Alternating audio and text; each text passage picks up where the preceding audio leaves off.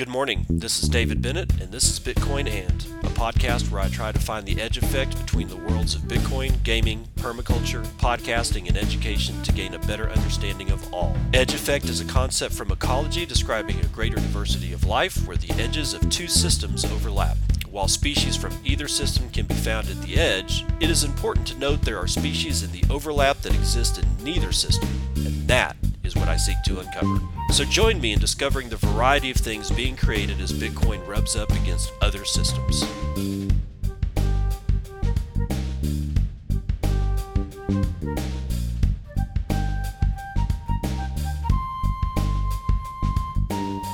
It is 11 a.m. on the dot, Pacific Standard Time. It is the 5th of December, 2022.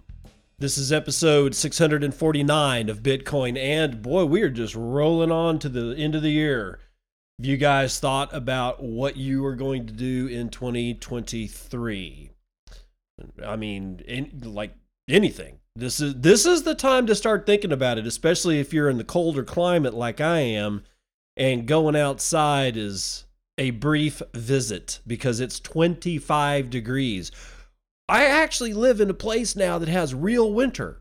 You know, I was born and grew up and lived the majority of my life in West Texas.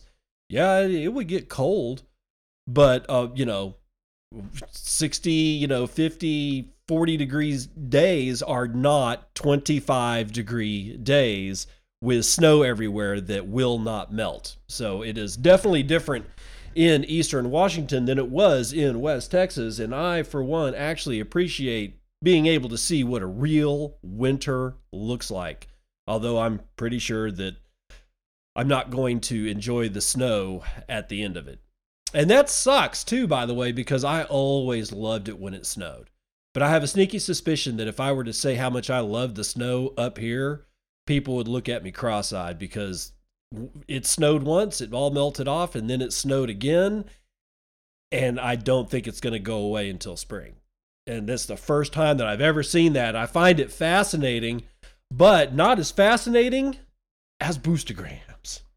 We got some from episode 648 of Bitcoin, and we have Van Man Jr. with 10,000 Satoshis. Probably ought to check out the charities that the FTX donations were sent to. Most likely just another way to wash the money back to themselves. I fully agree with that. I think that's exactly what's happening. And like I said in the show when we were talking, Friday show, when we were talking about the fact that all these senators that got these campaign contributions, instead of giving them back to a fund for the liquidators of FTX to be able to pass on to the creditors. No. They're just going to go ahead and redonate them somewhere else. And that's bullshit. All right. First of all, I don't even know if that shit's quite legal at this point. I'm sure there's enough loopholes that it can be legal, but feel it in your heart of hearts, folks. Do you think it's right? No, it's not right. It should go back to the liquidators so that whatever creditors can be made whole, even though that most of retail is going to be left holding the bag, and the only people that are going to be made quote unquote whole are the great big creditors. God's sakes. And I fully expect that these donations to these charities, I fully expect these charities actually to be set up by the people that they are getting donated from, and somehow or another they're going to get that money back in one form, fashion, or another. Bubba, 10,000 Satoshis. One of my emails is bscfr@, which stands for batshit crazy fucker. You're in good company. Petar with a striper boost. Read on air. Calling out my friend Jeremy, who I got to listen to this podcast, says he likes it and has yet to boost it. Just boost it, bro. And then Petar comes back and says, oh, wait, he did. Never mind. Sorry, bro. Letter 6173 with the big striper boost says, whole episode was fire. And he's got like 3 little fire emojis here. Batoshi with a 5,000 Satoshis. Good to have you back. And we have a couple of long ones from Bit Happens 1331, 321 sats. Conjecture: was Bitcoin over anticipated? Bitcoin may have influenced those with capabilities involving time prior to emergence. Various sciences, fingerprint clues weaved into historicity, and some temporal mechanics. How's not so important as is it possible, say for national equity or security? If sufficiently powerful entities were somehow exploring different destinies, time streams, might they decide to exercise controls over tech, over history, against MAD, belligerence, and even protocols? His second boost is 123 Satoshis, and he continues and says, that's more less my 500 character premise, and no worries to call me bat signal shit crazy. Do we need more Art Bell type discussions? Perhaps not, but perhaps. Tell if gets too fringe or offensive. No, not at all, dude. Also, I feel Kanye is really a toddler level mystery, a conspiracy of one. I love that. I'm a conspiracy of one. It's just me and my soul conspiring against the world. How does one puppet fool himself into believing that he's fooled everyone? Same way SBF did, just different scenario and way less cover storylines. Okay, yeah, I've been looking at his first boostagram, Bitcoin being over anticipated. It's not outside the realm of possibility. And I think what he's saying, and you know, if I get this wrong, feel free to correct me, but I think what he's saying is that with the advent of Bitcoin, we jumped all over it because it was the first thing out of the gate that we saw that actually solves the problem. But here's my pushback. It actually solved the problem. I'm not looking for Bitcoin 2.0, and I never am going to look for Bitcoin 2.0. We've got the framework that we need. And so I'm not going to say that you were wrong insofar that it was over anticipated, but I just have that pushback that it just so happens that even if it was over anticipated, it just so happens that Bitcoin fits the bill. Now, there's some other things in that boostagram that he's talked about, but I've got to really read back through that a few times. But I wanted to hit the Bitcoin being over anticipated because I definitely see where you're coming from. But that ends up being one of the principal arguments that shitcoiners make to me to sort of, well, you should consider Ethereum. I'm never going to consider Ethereum. All it did was digitize the legacy financial mainframe that we already have. We needed something that was completely not that. And again, Bitcoin, in my humble opinion, fits that bill. So therefore, even if something came out later that was not Bitcoin, had some sort of immaculate conception, was not pre-mined, doesn't have any of the hallmarks of the altcoin, ICO, shitcoin, leveraged over the top, DeFi crap, and would I consider it? My answer is no, because I don't have time to reconsider something, even if it is just as good, because I don't need anything just as good. I need the thing that is good. I'm never going to let perfect be the enemy of the good. Because when you do that, some things they can get just laid waste. Now, if I got your idea wrong, absolutely let me know. But that's sort of the way that's what I came away with when looking at all this. Now, what do we got in news? It is the news you can use. If you noticed, I changed the cover art for the entire show to the head of my now defunct avatar from Twitter. And I think I just did that this weekend. So if you're seeing a different thing in your podcast apps as to the header or the cover art for the show as a whole, that's why. And I also changed the tagline to something a little bit more, friendly. It's the news you can use, because I hope that that's what this is something you can use. If you don't have the time to read the daily Bitcoin news, that's what I'm doing for you. So let's get into it. First of all, data suggests Bitcoin miners have capitulated and the bottom is close. Not in, but close. Zach Vole, Bitcoin Magazine. Bitcoin miners often suffer the brunt of the bear market woes thanks to some of the industry's highest capital expenditures, smallest margins, and most unreliable infrastructure. Although the current bearish phase has been one of Bitcoin's shallowest drawdowns, miners have suffered more than ever. Layoffs, bankruptcies, lawsuits, and other negative press have battered one of Bitcoin's most prominent sectors. But every bear market eventually finds a bottom. The pain climaxes and things slowly begin to recover. A variety of data suggests mining has reached this point of its market cycle, which could offer a bit of optimism going into the new year. Before diving into the data, it might help to understand what capitulation is.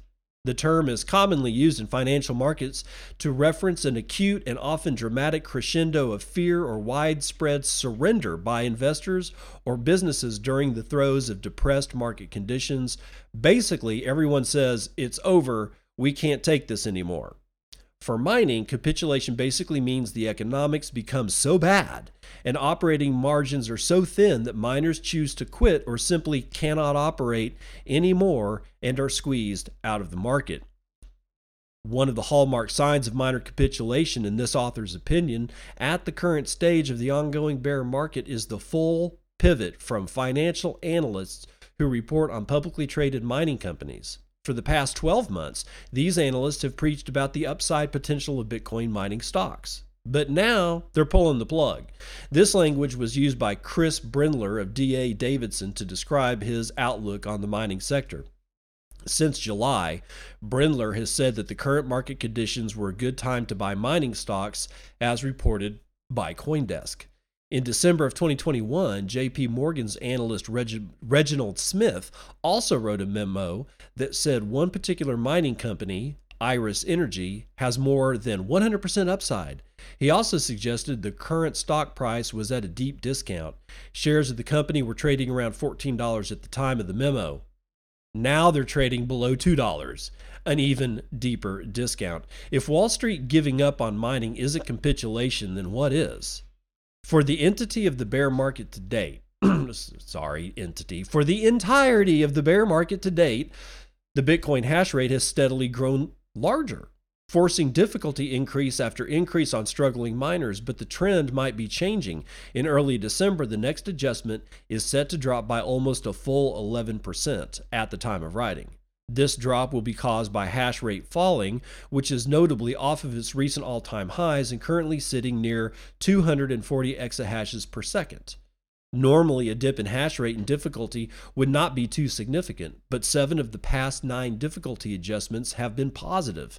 And in context of the incessant hash rate growth and subsequent hash price collapse, the apparent trend reversal for hash rate is notable. Some miners appear to be throwing in the metaphorical towel and taking their machines offline. Discussing the hash rate and difficulty on Twitter in context of whether miners were capitulating, Foundry Senior Vice President Kevin Zhang simply replied, "Yes." Generating fear, uncertainty, and doubt around on-chain movements of Bitcoin from miner addresses is a popular pastime for Twitter influencers, and observing miner balances can be helpful. Current data shows notably larger balances compared to just a month ago. In short, net selling activity by miners appears to have subsided, and their stockpiles of Bitcoin are on the rise again. Bitcoin mining address balances have seen small reductions over the past year, but the line chart below shows data that indicate a trend reversal is beginning. One-hop miner balances have increased by over 3%, or roughly 85,000 BTC since early October. Perhaps miners decided it's time to hodl again, and indeed, the line chart that is offered here is going up and to the right after a very big dip around November the 10th and then another one around November the 14th. One other piece of on-chain data that fuels mining FUD is outflows, the activity of miner addresses moving coins from those addresses to some other location. In mid-November, these outflows spiked to their highest level since June, which could indicate that fear and panic in the market has affected at least a few miners. Not surprisingly, the spike in outflows occurred at the same time as the collapse of FTX, and its subsequent fallout were making headlines. It should be noted that any inferences from on-chain data like outflows are informed guesstimates at best. Bitcoin network data is a useful tool for contextualizing certain market events, but it is far from infallible or unmanipulatable. But miners are notoriously bad at timing markets. And the timing of this sudden spike in coin movements could reasonably suggest some panicking miners. In the following week, however, outflows fell back to normal levels and have remained there as of the time of this writing. So did miners panic near the market bottom? Very possibly. Assuming the above analysis is correct and capitulation has indeed occurred, the market will not immediately recover. As the dust settles and survivors emerge, the process of building and scaling more mining infrastructure will be as slow, expensive, and tedious as ever. Winners are built in the bear market, and after some of the largest mining companies have sold Bitcoin balances down to nearly zero and even sold significant amounts of mining hardware in desperate attempts to stay operational, all that's left is survival or bankruptcy. Of course, things could always get worse overnight. This article suggests the weak and panicked have been squeezed out, and the time for recovery is here.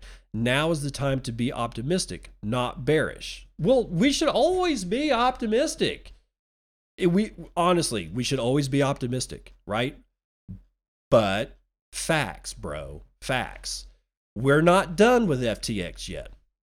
We have yet to see whether or not any of the miners that we know have exposure to FTX through loans and what have you. We have yet to see the effects, or at least all of them. We're not at the end of this, is what I'm saying. We're not at the end. Does that mean turn into a bear? No. Don't sell your Bitcoin, for God's sakes, y'all. Unless you're planning on dying tomorrow, don't sell. You just hold through it. I've been here before, several times. People, even I've said that it gets better. I'm going to change that sentiment. It doesn't get better, it gets different. You feel about these things in a different way. But it's still always like getting kicked in the crotch. I'm human like anybody else. I still have the problem of viewing BTC in terms of fiat value. And I don't know why. I know fiat is just a shit coin. So why in the hell that's like comparing the price of BTC to Ethereum or to, God forbid, Doge, right? So whatever the market brings, whether we're in whether capitulation in the bottom is in or not, the only real path through hell is to keep on going. Was that Winston Churchill? And he was saying, when you're going through hell, don't stop.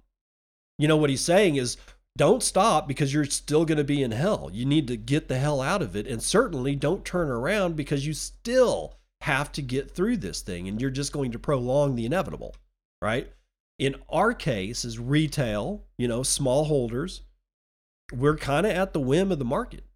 We can't just wave a magic wand and say, magically, the hell is gone and we're on the other side. No. You have to be prepared to walk through that hell. Just pretend, you're a kid again and, floor is lava. Now, speaking of burning in the hellfire, Pakistan launches new laws to expedite CBDC launch by 2025. Pakistan, you're going the wrong direction, and Arjit Sarkar tells us why from Cointelegraph. Regulators worldwide see central bank digital currencies as a way to enhance fiat capabilities by inheriting the financial prowess of technologies that power cryptocurrencies. Pakistan joined this list of idiots by announcing new regulations to ensure the launch of an in-house CBDC by 2025. The State Bank of Pakistan signed in new laws for electronic money institutions, non-bank entities offering digital payment instruments, to ensure the timely issuance of a slave coin, otherwise known as a CBDC, in the next 3 years. The World Bank helped Pakistan design the new regulations, according to local media Arab News. Let me read that again. The World Bank helped Pakistan's government design the new regulations. What does that tell you? That means Pakistan is captured by the World Bank, which is the IMF and the World Economic Foundation, whatever the fuck World Economic Formation is, whatever, I don't care, whatever it is. All these people are the same group, and they're telling Pakistan how shit's going to be. And they are going to get a CBDC, and they are going to have it in by 2025. And the Pakistani people are going to suffer greatly because of it. Continuing on, the state bank, SBP, will issue licenses to EMIs for CBDC issuance. During the announcement, Finance Minister and slave Asad Umar stated that using EMIs in promoting the digital economy will safeguard financial institutions from cybersecurity threats. Bullshit. Deputy Governor of SBP Jamil Ahmad envisions curbing fiat-induced corruption and inefficiencies through CBDCs. He said, quote, "These landmark regulations are a testament of the SBP's commitment towards openness, adoption of technology, and digitization of our financial system." How come your commitment isn't to the people of Pakistan? Why is your... Hold on here. Why is... I had a little phone call. I need to turn my phone off. I don't know why I didn't do that. Why is your commitment to adoption of technology? Why is your commitment the digitization of your financial system? I don't see a commitment to your customers, to your people, to the citizenry of Pakistan. I don't see it. I don't see that mentioned anywhere in there. That should tell you everything you need to know about the intent of the Central Bank of Pakistan. Continuing on, the commencement of a speedy regulatory environment places Pakistan among the nearly 100 countries that are actively involved in researching how to enslave their populace. I mean, launching CBDC initiatives. Neighboring country India, India also recently joined the race to launch a homegrown CBDC. On November the 22nd, the Reserve Bank of India announced an ambitious plan to launch a retail CBDC pilot by the end of 2022. Indian Central Bank RBI is reportedly in the final stages of preparing the retail digital rupee pilot rollout, which will be initially tested among 10,000 to 50,000 users of participating banks. Now, an idea just popped in my head of all those people that are no-coiners that say, well, what if the internet goes down? Then how do you value your precious Bitcoin? If the internet goes down, all of the world has problems, and Bitcoin is the smallest one of them. I'm just saying. Bitcoin has more hope to be able to survive an I know you're freaking out already. I get it. But Bitcoin has the most survival possibility because of its small block size to be able to weather massive global internet outages because ham radio. I get it. I get it. It was almost impossible for us to get 11,000 or however many people run nodes to run their own Bitcoin node. And it's going to be even more difficult to teach somebody how to relay transaction and block headers over ham radio. But it's not impossible. Why? Because the data set, especially for those people that already have nodes, and we already have a copy of the full blockchain, and we don't need to do an initial blockchain download again, and we keep copies of the ledger, then all we're transmitting is block headers and transaction data. That can be done because we're not talking about immense blocks. Who gets hosed? Ethereum. Who gets hosed? BCH. Who else gets hosed? That idiot that is the guy that keeps claiming that he's Satoshi Nakamoto and BSV. That's who gets hosed.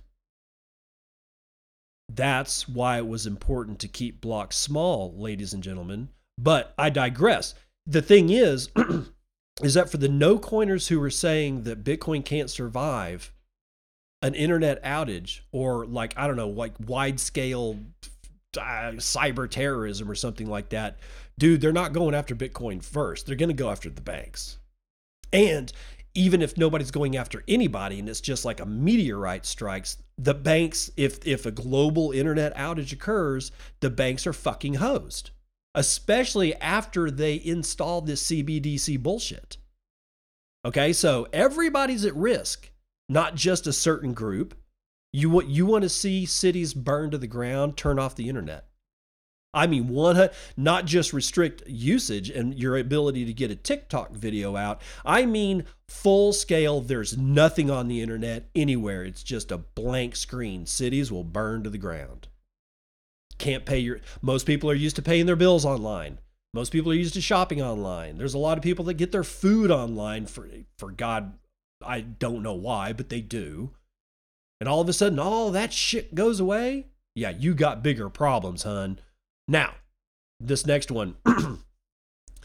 Bitcoin is consciousness raising technology on the path toward enlightenment. I hope this is filled with good vibes. Bitcoin Magazine, written by Nozomi Hayase, I think is how you pronounce it. Bitcoin is the hardest form of money that has ever been invented.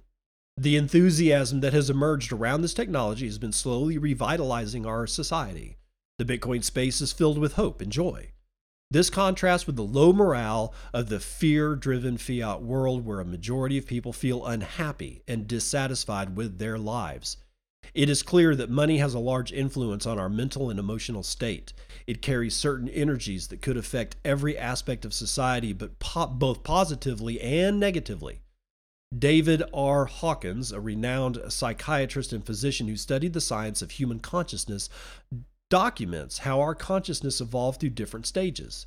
In his book, Power versus Force, The Hidden Determinants of Human Behavior, Hawkins maps out the scale of consciousness within a range from 0 to 1,000.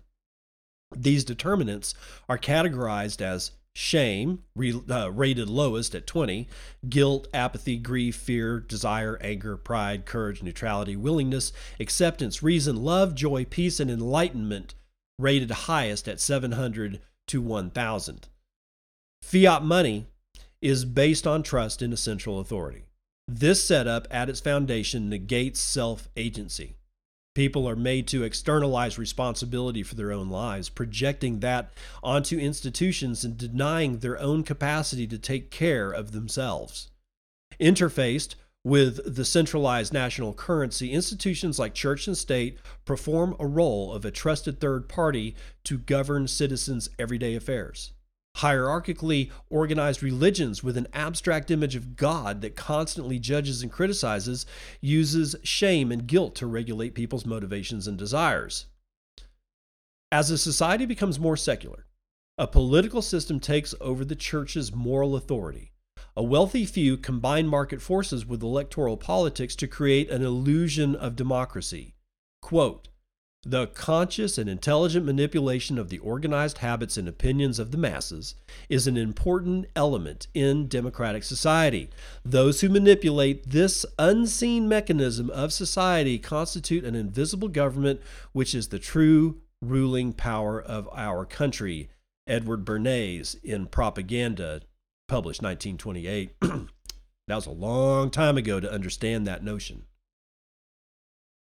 In this system, which exerts control under the guise of representative government, humans are treated like cattle. They are being reduced to functioning primarily from animal instincts, becoming less conscious. Hawkins places courage at level 200, defining it as the critical point in one's evolution of consciousness where power first appears. Defining power as something that supports life, he differentiates it from force. Courage is generated when an individual uses his or her own initiative freely. This activates the intelligence of the heart. This consciousness is the power that is accessible uniquely by us human beings. It helps us to go beyond a survival-based existence and allows us to experience higher emotions that are not available to other species. The fiat system prevents the emergence of this heart's intelligence.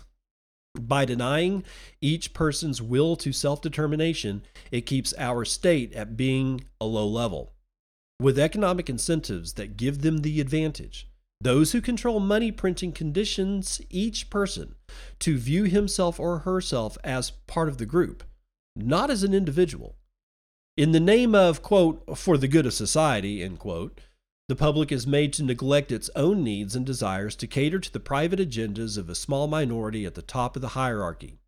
By punishing anyone who tries to act out of his or her own best interest as being too selfish, the system enforces conformity. In this digital age, it seems like assaults on the value of individuality are being carried out on social media. With the help of tech giant censorship and algorithmic control, billionaires behind the managed democracy have launched identity politics. This old tactic of divide and conquer separates the people based on gender, race, ethnicity, or sexual orientation, pitting one group against another to rule them all.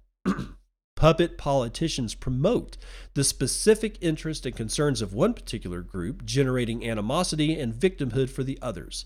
The conflict created in the electoral arena pulls people into engaging in a political battle. Aggravated by toxic tribalism, people feel their safety is threatened. They become easily triggered by survival, fear, and act with fight or flight reactions. Now, in this COVID-19 pandemic, media hyped fear has pushed human consciousness further into a downward spiral.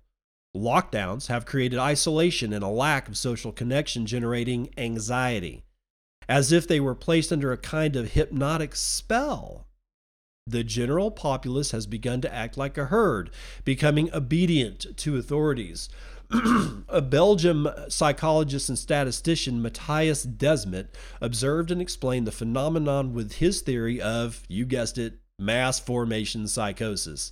He analyzed how those who are affected by these psychological conditions would lose the capacity for independent decision-making and become more willing to give up their own freedom.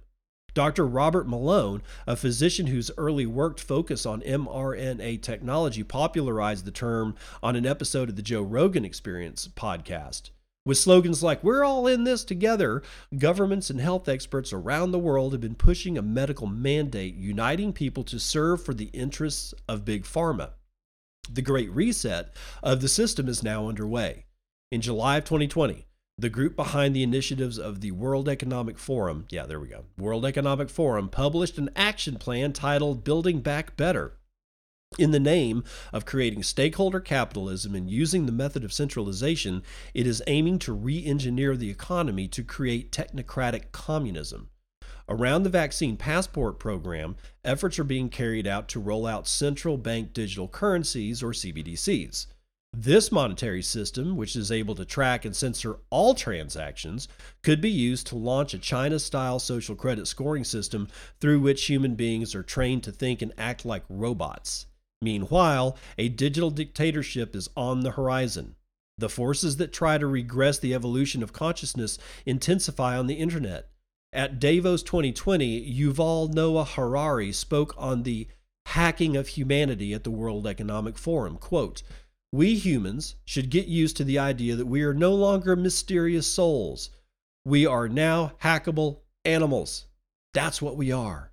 End quote. In a dystopian future, technological advances such as artificial intelligence could be used to hijack the human mind, severing our connection to the intelligence of the heart. Facebook, which has nearly 2.9 billion monthly active users, God only knows why, is now developing the metaverse, which is a virtual 3D reality aimed at bringing all forms of learning, socializing, collaborating, and playing online. These are their stated goals, but once complete, will they be able to control our emotions and thoughts directly from the inside? While normies are deeply sucked into the epidemic of madness, Bitcoiners seem not to be affected by it. Instead of living in a constant state of anxiety and despair, they remain relentlessly optimistic. Plebs don't easily succumb to mainstream media's doom and gloom headlines. They don't care about what politicians are doing. Their laser-beamed eyes pierce through lies and deceptions, and they cannot be fooled by the tricks of the clown world. Being firmly grounded in their own reality, hodlers confront fear with courage. Here's a tweet from Guy Swan that says, imagine thinking after 2 years, 3 boosters, 90% mask compliance, 90% vaccinated, lockdowns across the globe, 13 variants, 3 waves, and everything else, that if we just have vaccine mandates and take another jab, this will all be over. The only way out is to just stop. The invention of computer science has opened up a path for humanity's ascendance. Excuse me. The Bitcoin white paper published by the pseudonymous author Satoshi Nakamoto presented a way for us to secure individuality as a foundation stone for the building blocks of what it means to be human. Through the method of decentralization, which distributes trust across the network, new incentives have now been created that align everyone's self-interest. This allows us to begin integrating parts of ourselves that have been rejected by our society. Now, those of us who are willing can start to claim full ownership of our property, our own independent mind, body, and spirit. The higher state of consciousness cannot be attained if we don't first accept ourselves fully. Without healthy self-love, one can't create a sense of happiness and joy. Only individuals who value themselves can claim their own power and produce a value for others. The network of highly self-valued individuals begins to free humanity from a state of ignorance that has been perpetuating misery and suffering. The heart of Bitcoin mining, beating every 10 minutes, transmutes the emotions rooted in the survival mechanisms of the brain into generating vitality and life. Each person attaining sovereignty helps to raise consciousness of humanity towards enlightenment, increasing love and peace for the world. Okay, good. Nozomi had a relatively upbeat article, and I love that because some of this shit can get really depressing, honestly, but it is the news. That's why I bring it to you. I don't bring it to you because I want to bring you down. I bring you the news so that you know what the hell's going on. I'm just the weatherman. Okay, I'm not picking and choosing sad stories or happy stories to try to, do something to your consciousness. No, this is just what's going on today. So thank you, Nozomi, for bringing us at least a little bit of joy. All right, let's get into this one. Crypto community baffled by SBF dictating terms over congressional hearing. Prashant Jha from Cointelegraph. Sam Bankman-Fried, the former CEO of now bankrupt cryptocurrency exchange FTX, has declined to testify before United States Congress until he's, quote, finished learning and reviewing what happened. Bankman-Fried's unwillingness to testify before the Congress slated for December the 13th, despite a barrage of media appearances, didn't go down well with the crypto community. After a spiraling collapse of FTX and its sister companies in the second week of November, Bankman-Fried made his first live public appearance on November the 30th during the New York Times DealBook Summit. A day later, he appeared in a Good Morning America interview in a Twitter space hosted by IBC Group founder and CEO Mario Nawfal. Alex Berenson, an author by profession, took a quip at Bankman-Fried's refusal to testify despite his media frenzy and said that the former CEO is happy to talk with anyone and everyone just as long as he's not under oath. Zero Hedge, a popular libertarian financial blog, mocked the whole debacle and how Bankman-Fried has managed to dictate terms with the lawmaker. And here's Zero Hedge's tweet, quote, "It may take me 50 years to learn what happened in the company I ran, but by God, I swear it will be my duty to appear before Congress sometime in 2089. This is because Sam Bankman-Fried's tweet to Representative Waters reads thusly, Representative Waters and the House Committee of Financial Services. Once I have finished learning and reviewing what happened, I would feel like it was my duty to appear before the committee and explain. I'm not sure that will happen by the 13th, but when it does, I'll testify." Another user pointed toward the hefty donations made by the former CEO to the Democratic Party, implying that his donations have given him leverage to get away with stealing people's money while telling Congress when he will testify. A popular crypto influencer that goes by the Twitter name Crypto Bull called Bankman-Fried a Democratic rat who stole $8 billion in people's money without facing any consequences while there are people in jail for smoking marijuana. Another Twitter User called it a disgrace that a man who stole money from customers has the leisure to dictate terms with Congress. The user wrote, quote, "He shouldn't have the option of at his leisure. They need to subpoena him to show up and get the handcuffs ready. Learning what happened is a complete lie." Many in the crypto community have questioned the lawmakers in the U.S. over their failure to act swiftly against the disgraced CEO. Others have pointed toward Bankman-Fried's hefty donations to Democrats and his political affiliations. Well, remember, he donated to Republicans too.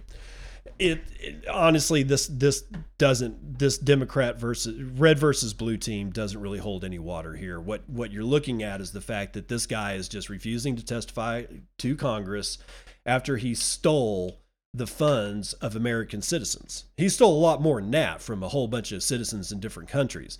But the minute that he was doing it with the United States citizens, he came under the ire of the finance committee and banking committees and all the rest of the regulatory morass that you have to go to or through to be able to do business with American citizens. That's why a lot of people don't want to do business with American citizens. It's just too damn difficult. But when you do, well, when you call down the thunder, you get the lightning too, pal. So I don't know what to tell you there, Sammy. But it'll be interesting to see whether or not anything happens to this guy at all. They're running him through the washing machine as we speak. I don't know. Let's run the numbers.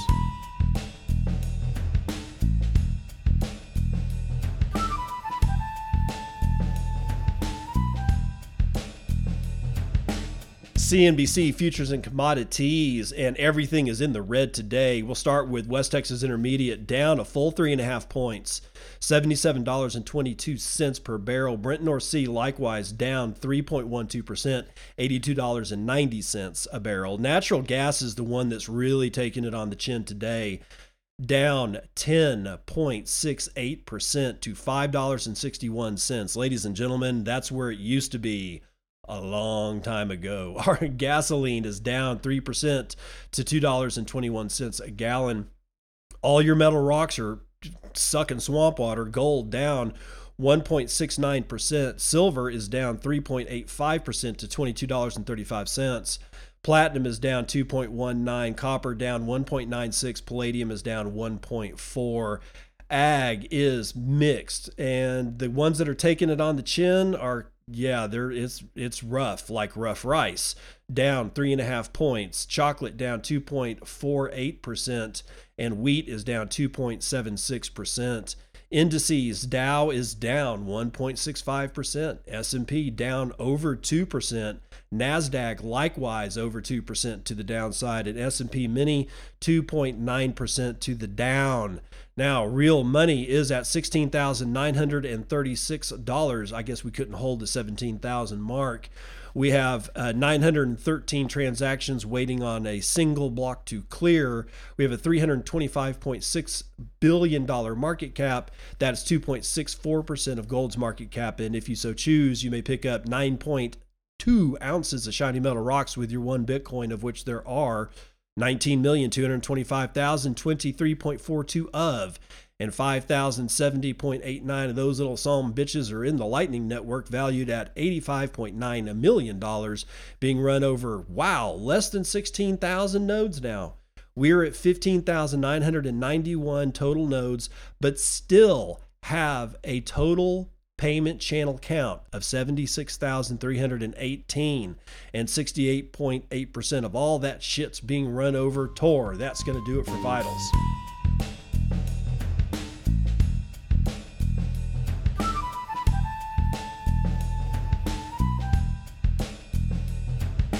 Welcome to part 2 of the news that you can use, and I am on the other side of all manner of chicanery with weird phone calls and stuff happening. So let's get into the second part of all of this stuff.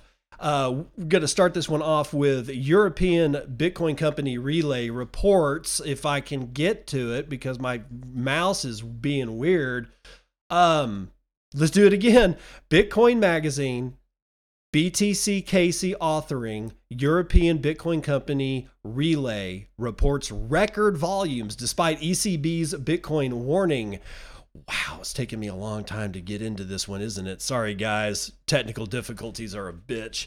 Relay, a Swiss company that provides a non-custodial Bitcoin wallet app, has reported that November of 2022 was its best month in terms of volume and revenue. According to a press release sent to Bitcoin Magazine, the app saw an increase of 60% compared to the previous month of October 2022. The company also reports that November 2022 was its best month for both active users as well as new users, saying that more people downloaded the app in November than in September and October combined. Simultaneously, the Director General of Market Infrastructure and Payments at the European Central Bank and an advisor released an article on November the 30th entitled Bitcoin's Last Stand that described Bitcoin as being on the road to irrelevance. The paper criticized the investment thesis of Bitcoin, the technology's importance, and its relevance as a payments mechanism. This stance isn't necessarily new, as the ECB has expressed its contempt for Bitcoin before. Yes, on several occasions, in fact. In response to this and the recent data, CEO and co-founder of Relay, Julian Lingier, said, if Bitcoin is doomed to fail, why is the ECB spending so much effort attacking it over and over? To me, it seems that it boils down to either not understanding Bitcoin and mixing it up with crypto, or that the ECB, in fact, understands and fears it. Looking at our numbers and the positive long-term sentiment in the Bitcoin community shows that the ECB is just out of touch with what is happening in the real world. In fact, the ECB is on the road to irrelevance, and Bitcoin is just getting started, end quote. A recent update covered in Bitcoin Magazine means Relay has now has support for 24/7 Bitcoin purchases on Visa, MasterCard, and Apple Pay. With this and further expected investment into the user experience of the app, the company continues on its stated mission of being Europe's easiest and quickest way of acquiring Bitcoin. So, Relay clearly not listening to what the ECB has to say. And yes, I think I read you that ECB thing the other day, but yeah, it's just one of the 430 Bitcoin obituaries, and you can find that if you Google or DuckDuckGo Bitcoin obituaries. There is a webpage that shows every article and links to every article that has ever been written about the death of Bitcoin, or Bitcoin is dead, or so long Bitcoin, or Bitcoin's on the road to irrelevance. These are all Bitcoin obituaries, and you can find and read all the articles. And I swear to God, these things stretch back to 2011. Bitcoin's been declared dead more times than Kenny in South Park, which is sort of my namesake, because that's why I chose Kenny as the base of the avatar for this show, and my Twitter handle, which is now dead, but because Kenny dies and then he continuously is alive, just like Bitcoin. Kenny's the perfect poster boy for Bitcoin, even wears orange. Now, continuing, Austin Littman is writing this one for BitcoinNews.com. What ancient stone money can teach us about Bitcoin. Hundreds of years ago in Paradise, one of the most unique forms of money was invented by the Yap tribe on an island east of Indonesia. It was a single stone. These stones were 12 feet tall and weighed thousands of pounds. A single stone could represent an entire village's value, marriage, inheritance, political deals, alliances, even war and regular trade. So how did this all work from a rock? These stones were tough to make. The tools on Yap Island were very primitive. Quarrying them and transporting them over rafts was difficult and time-consuming. So a single stone represented thousands of hours of labor and even the human lives lost in creating it. It was kept in a central spot in the village. Whenever a trade would occur, it would be announced in front of the entire tribe. Everyone knew who owned what portion so that no single individual could lie. Then a big uh-oh happened. An American named David O'Keefe got shipwrecked on Yap Island. He observed what they found to be valuable, fixed his ship, and sailed home. And then he comes back, obviously with explosives and tools to mine stone. However, the chief banned his explosives and devices because they were defeating the entire purpose of what makes the stones valuable. They were hard to make, proof of work. Some people got greedy and wanted to make money, so they secretly used them. Tons of stones were created, and civil wars broke out as people decided which stones they would count as money and which did not. Eventually, paradise was lost. Can we go back in time and hire that chief from Yap Island to run America's money printer, please? He somehow knew about hyperinflation before we made that word up. Now, it's just a reminder of the stones of Yap, because that's a great story about money and different ways of thinking about what money is. In this case, the central ledger was the oral history of these people. Now, I'm sure that there were stories that they told each other that had nothing to do with transactional value. Like somebody, telling the story of their friend tripping over a tree root and, breaking their nose and laughed and all that kind of stuff. That's not a transaction, right? That's not a transaction. But who got married, who is owed what, who built something for who, those stories are the central ledger. And everybody has a copy of that ledger. Why? Because back in that day, not only in that day, but in ancient times, of which these people were still very much a part of, even though they were in the more modern years of, especially the America and all that kind of stuff, they still held true to verbal histories, oral tradition. We've lost all that. There is not a single one of us that knows anything about oral tradition. Hell, I'll bet you don't know a tenth of your family's history. I don't know mine, okay? I'm not pointing the finger at you and laughing or anything. I'm just saying that this is another way to look at keeping a ledger. It's an oral ledger. And that's important to note, because that's what we have with Bitcoin, except it's not oral, it is digital. So there is a loss of that dynamic, but it's still copied across thousands of nodes and hundreds of thousands of Bitcoin mining machines. So that's one of the ways that we're getting this back, is through Bitcoin. And it just so happens, I don't think Satoshi Nakamoto was going, we need to replicate the stones of Yap. I doubt it. But there's this thing that resides in humans, that when we're pushed to a limit and a limit is met, we do things like publish 100 grievances by nailing it to the wall or the door of a church. We have a tendency to do things like create an incorruptible money that everybody has a copy of the ledger and nobody can lie to each other, because math keeps it all in check. You want to see humans get pushed to the limit even more? Wait till CBDCs are the de facto bullshit in some country or another, and watch what happens to that citizenry. God forbid it happens in the United States. I mean, I don't want it to happen anywhere, but it is going to happen. China's fallen first, Pakistan and India may be right behind them. And you got to ask yourself, why do the people in control of this stuff seek that control? My suggestion is that they're just born sociopaths. Now, Happier Stories Built with Bitcoin opens a Bitcoin Technology Center in Ijiju, Ghana.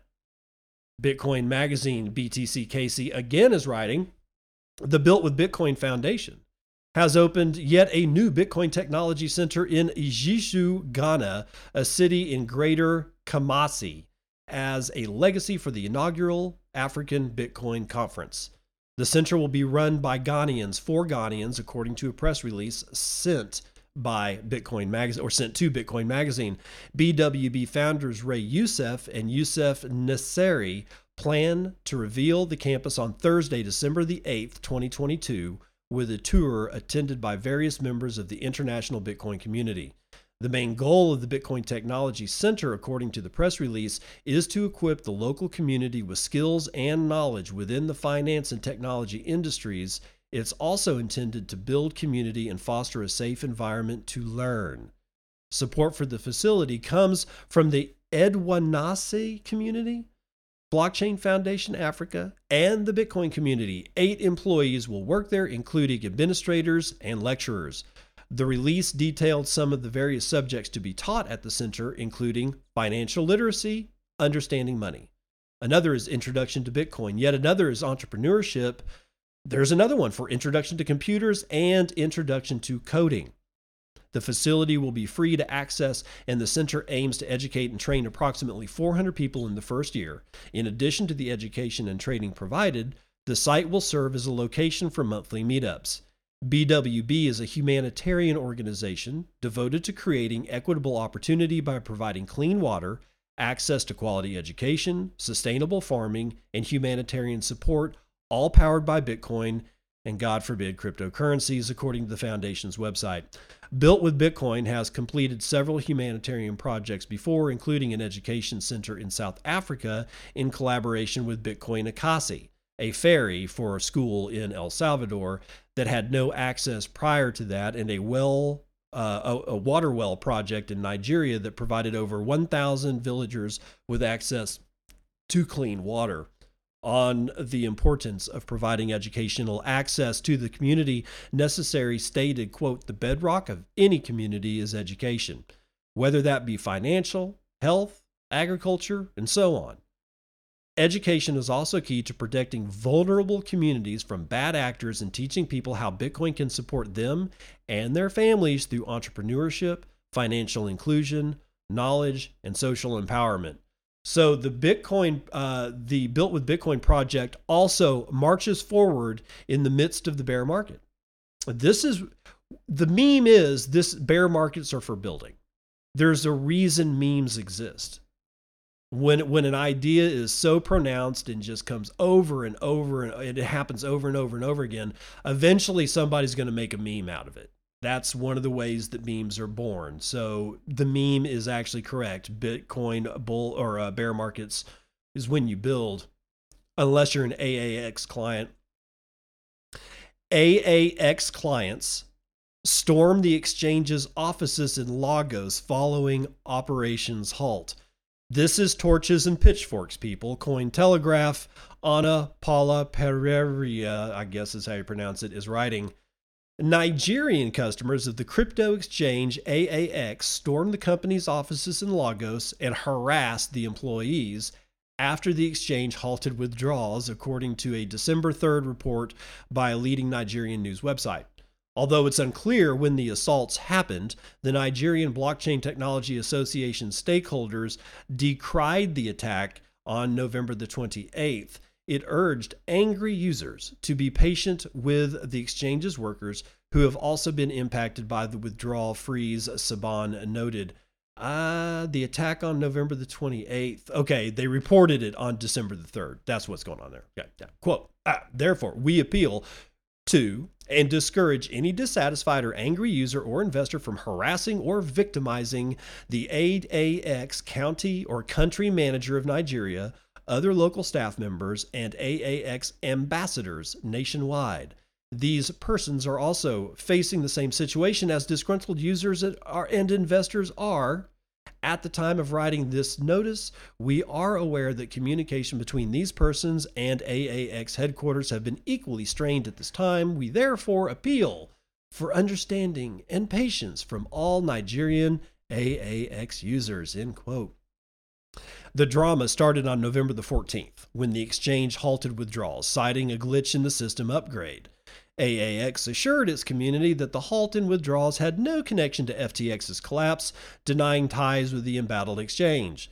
The AAX team said on November the 15th that it was working on raising additional capital, as investors have been withdrawing their funds amid concerns that contagion would spread further following FTX's bankruptcy. The Saban commented on the situation. Quote, considering that AAX's systems upgrade came at a time FTX collapse is still causing contagion effects on the entire crypto industry, AAX's timing of its system upgrade was suspicious and questionable in the first place. Consequently, for many AAX users and the members of the public, the prolonged system upgrade until the time of writing this notice significantly raises more questions than it answers, and AAX, contrary to its promise to maintain a daily update of the situation, has so far neglected or failed to maintain the trust and confidence of its users, end quote. The Nigerian Association also noted that its members are among the affected clients. On November the 28th, Ben Caselin, Vice President for Global Marketing and Communications at AAX, resigned from his position, raising speculation that the exchange might not resume operations. According to Caselin, despite his efforts in fighting for the community, of course, none of the initiatives we came up with were accepted. Any role I had left for communication became hollow. The former AAX executive also expressed disagreement with the way that AAX is handling its issues, describing its actions as without empathy and overly opaque. That's because they're scamming you, or at least they already scammed your ass, because they probably do have contagion to FTX. Almost all the shitcoiners do at this point. That's why I don't walk into a room full of sick people, because I don't want to get sick myself. That's why I stay as far away from shitcoiners as I possibly can. Now, next up, Nexo. Remember when I played you that excerpt for that podcast where was BlockFine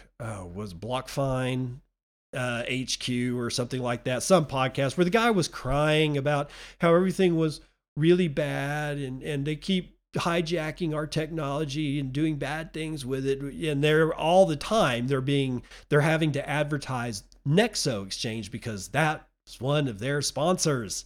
Well, Nexo to depart the United States after regulator discussions hit a dead end. Nicholas Day, CoinDesk, tells us more about the demise of Nexo. I told you Nexo was next up, bitches. Crypto lender Nexo said Monday that it would stop offering products and service in the United States in the coming months and would immediately halt access to its earn interest product in 8 states, as well as no longer signing up any new U.S. customers to the earn product. Nexo said it had been in talks with both state and federal regulators in the United States, but these have come to a dead end. The company did not provide many specifics about these discussions, but said it had shared information with the regulators and tried to proactively modify its business to respond to these law enforcement agencies' concerns. Nexo had already offboarded earn clients in New York and Vermont at those states' regulators' insistence, a blog post said. It will now suspend access in Indiana, Kentucky, Maryland, Oklahoma, South Carolina, Wisconsin, California, and Washington State. Ooh, that's where I'm at. Residents of these states can continue using Nexo's other services. Quote, it is now unfortunately clear to us that despite rhetoric to the contrary, the United States refuses to provide a path forward for enabling blockchain businesses, and we cannot give our customers confidence that regulators are focused on their best interests, the blog post said. The company did not provide a firm timeline for the overall withdrawal, but Nexo listed grievances with U.S. regulators throughout the blog post saying, quote, although regulators initially encouraged our cooperation and a sustainable path forward appeared viable, recent events, hinting at the turmoil caused by FTX's collapse, have created an impossible environment for the company to continue operating. Quote, this was made crystal clear by the Consumer Financial Protection Bureau's decision this past Thursday, insisting it was jurisdiction to investigate our earn interest product, which the Securities and Exchange Commission and state regulators have simultaneously insisted is a security subject to their jurisdictions, the blog post said. It also pointed to enforcement actions brought in September by 8 different states, including New York and California, alleging that the company's earn product violated state securities laws. At the time, Nexo told CoinDesk that it had already ceased the onboarding of new U.S. clients for its earn product. Crypto lenders in general have had a tough year in the United States, with many of Nexo's largest competitors, including BlockFi, Celsius Network, and Voyager Digital, all filing for bankruptcy protection within the past few months. So I told you Nexo was Nexto. Okay? I'm not tooting my own horn. What I'm saying is that the longer I stay in this space, the easier it is to figure out what is actually going on and who is most at risk. And it's not because there's a crystal ball. It's because I have experience. It's fascinating to watch yourself go from a complete pleb, newbie, know nothing about anything, into somebody that can actually make some pretty decent calls. But it has nothing to do with intelligence. It has nothing to do with crystal balls. I'm not laying out tarot spreads or anything like that. It's just, yeah, it's like, I don't know, it's like that dude in the Matrix. I don't even see the code anymore. I just see blonde, redhead, brunette, you know? It's like that. And when those old sons of bitches were crying on whatever Block Fine HQ podcast, and they were having to still shill Nexo because they had a 3-month agreement with them to do so, I knew Nexo was next. I could just feel it in my bones. And of course, there it is. Nexo is in fact next. Now, this is interesting. Naked Mole Rat, Brian Armstrong, he says, well, he rejects FTX's accounting error and says that the funds were obviously stolen. Credit where credit is due. Just, I don't like Brian. He was on the wrong side of the whole, what was it? S2F. Oh, the bigger blocks thing back in 2017. He was on the wrong side of that, but sometimes I agree with him. Coinbase chief executive Brian Armstrong on Saturday condemned SBF's account of how FTX found itself in an $8 billion hole. Armstrong said there is no way billions of dollars could have simply slipped past FTX's founder and former CEO, who graduated from the Massachusetts Institute of Technology with a degree in physics. Quote, I don't care how messy your accounting is. You're going to notice if you find an extra $8 billion to spend, he stated on Twitter. Even the most gullible person should not believe Sam's claim that it was a mere accounting error, end quote. Coinbase's CEO went on to state how he believed the mismatch on FTX's balance sheet was created. Quote, it's stolen customer money used in his hedge fund, plain and simple, Armstrong wrote. In the wake of the FTX collapse, it has been alleged that $10 billion worth of customer funds had been secretly transferred to Alameda Research, a hedge fund co-founded by Bankman-Fried, according to reporting from Reuters. But Bankman-Fried, also known as SBF, has claimed that he didn't knowingly commingle funds. Bullshit. Between FTX and Alameda. Again, bullshit. He chalked the $8 billion hole up to lackluster accounting in a recent interview with Bloomberg. He explained that funds from FTX users depositing money into their accounts were being sent to Alameda because some banks were more willing to work with a hedge fund than a crypto exchange. This led to some assets being double counted as users' accounts were credited. FTX has since been described as a company with faulty corporate controls by John J. Ray III, who oversees the exchange's bankruptcy as its new CEO. The prominent lawyer, perhaps best known for handling the Enron collapse, described the FTX situation as unprecedented. And court documents have revealed the exchange did not have an accounting department. The exchange did not have an accounting department. How do you not have accounting? I ran a small business for like 3 years. There was accounting. You had to do it. I had to send the quarterlies into the bank to make sure that they weren't going to pull our loan. That's part of the deal. How does this shit happen? I don't know, man. But Coinbase has seized on the collapse of FTX to depict itself as a trusted name in crypto. They are not. As the collapse of SBF's empire casts a shadow of the entire industry and its prospective future. Less than a week after FTX filed for bankruptcy, Coinbase took out a full-page ad in the Wall Street Journal entitling Trust Us. Oh my God! I had no idea this happened. Less than a week after FTX filed for bankruptcy, Coinbase took out a full-page ad in the Wall Street Journal titled Trust Us. It said millions of people had recently placed their trust and money with others that didn't deserve it. Oh my God. And I'm looking at the page right now, and in great big letters at the very top, in quotes no less, it says, Trust Us. Holy smokes, man.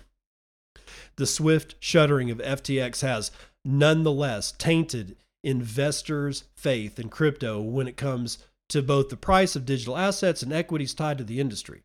Following FTX bankruptcy, the filing on November the 11th, Coinbase's stock price has fallen 17% to $47.67 up, or which is down from $57.46 previously. And I think that son of a bitch got up as high as $400 a share. So Brian Armstrong is definitely feeling the pain there. I may have to use this Trust Us ad as the album art for today's show, because that's just ridiculous. Now, Three Arrows liquidators next up. They seized $35 million and seek $30 million more for the Much Wow super yacht. Matt DeSilvo explains further. Decrypt.co liquidators for collapsed crypto hedge fund Three Arrows Capital today said they seized $35.6 million in cash held by the failed firm in Singaporean banks.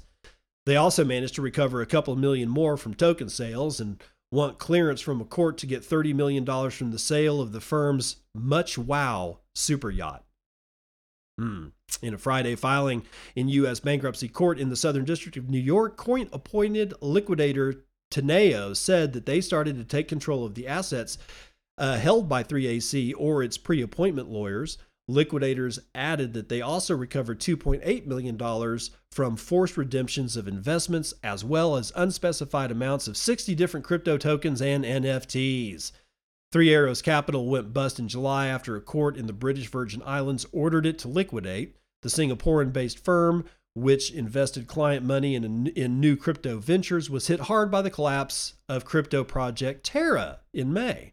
Teneo said in Friday's document that although 3AC's founders, Su Zhu and Kyle Davies, have been speaking to the media, they have largely ignored liquidators. The High Court of the Republic of Singapore this week ordered the co-founders to cooperate and submit affidavits outlining their dealings with the company. Teneo claimed that 3AC founders repeatedly failed to engage with liquidators, including a Zoom meeting where they kept their video off and microphones muted throughout the call. Oh my God. Singapore counsel provided email addresses to contact the founders. However, the founders and their counsel have not been responsive to liquidators' communications, Friday's document read. The liquidators' presentation also addressed the company's so-called super yacht, which Su and Davies called Much Wow, a nod to the Doge meme. Teneo said it has filed a claim in the Cayman Islands for the yacht's liquidation for $30 million. Three Arrows is one of many high-profile crypto companies crushed by this year's brutal bear market, which has caused nearly every digital asset to plunge in price, taking major firms and platforms along with it. Yeah, absolutely, dude. So this super yacht is not really a super yacht. Okay, I don't know why they're calling it a super yacht. A super yacht is like 5 decks, a helipad, and more than one swimming pool, or at least a swimming pool and a jacuzzi. Okay, this is a regular yacht. This is like, it's nothing I could afford, but $30 million does not a super yacht make. Still, though, they named it Much Wow. These people don't care about you. And you can tell when they name their boat that they bought with your money after Doge. Oh, geez, that's going to do it for the morning roundup.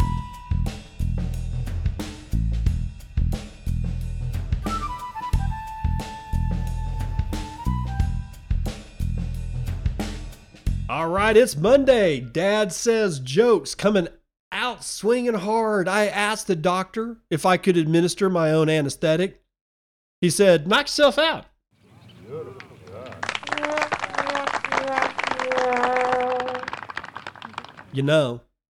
If you want to support the show, Podcasting 2.0 is the way to go. You can do that with Fountain App. No, they are not a sponsor. I wish they were. Maybe I should just call them and say, will you sponsor me? Anyway, I still use them because it's my daily driver as far as podcasting is concerned. I use it for all my podcasts, even those that are not Podcast 2.0 enabled. Yes, you can listen to any podcast as long as it's in the podcast index, which is like every podcast ever. Even the ones that aren't being recorded anymore are still in there.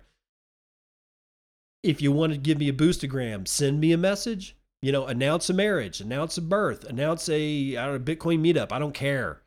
If you just want to spin your thoughts, you do it. And I don't even care how much you give me. Homeboy was giving me 321 sats. I read his entire list of ideas on the air.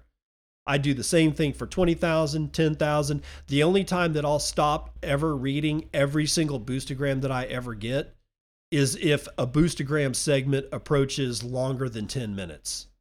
Because I believe everybody deserves to have their voice. And if I can provide this as a platform for you to voice what it is that you want to say, as long as you're not dealing in, like, if you're dealing in the same kind of shit that our dear leaders across the world deal in, and I mean, child love, the pedos, pednography or whatever, porn, you know what I'm saying. For some reason, I'm having an extreme brain fart. If you want to print, if you think that printing money is a good idea, don't bother telling me about it in a boostagram. If you think that anybody in the government cares about us and here's why, don't bother sending me a boostagram. I'm not going to read that shit. I'm not going to read about anything about how I should consider using actual pronouns instead of sir, sire, my liege, my lord, which are my pronouns in my Mastodon bio. Because I think it's funny. But if you actually think that I need to respect pronouns, I ain't got time for that shit, bro. I literally don't have time for it. Do I have my thing? Nah, I don't. I was going to throw that up there as nobody got time for that, but I can't find it. Anyway, you can also stream me Satoshis on that son of a bitch, and I can stream you these dulcet tones. There's really not much left to say for the day. Other than be very careful out there. No, I do not think that the bottom is actually all the way in. I think we're starting that. That's where I think we're at. But what I'm waiting for is more minor capitulation. I'm waiting for at least one of the top 3 mining companies to either file bankruptcy or signal that they are under extraordinary duress and that they're going to have to, without doing a Chapter 13 or Chapter 11 or Chapter 15, that they're going to have to somehow restructure their business dealings or downsize in a dramatic fashion. And at that point, I will call it the midway through this bottom. Now, I saw something about a $5,000 price target. That was out of Cointelegraph. I was not going to read you that story because I think that they're full of shit. Doesn't mean that it can't happen. I don't know, man. I don't think we see that again. I hope I'm not jinxing us here, but I don't know, man. There's just so many solid Bitcoin holders out there. I was seeing graphs from Dylan LeClaire, and it's just the people that are holding and not moving their Bitcoin, that graph just goes up and to the right. And it doesn't really ever falter. And with so much of the outflows of all these exchanges, I don't think we're safe, but I also don't think that we're in horrible, horrible danger and we should all just freak the fuck out. I think that what we should be doing is we should stay calm. We should, make sure that we stay informed about what's going on. I will do my part by bringing you as many shows as I can, giving you the daily news. And with that, I'll do it again on the other side. This has been Bitcoin and I'm your host, David Bennett. I hope you enjoyed today's episode and hope to see you again real soon. Have a great day.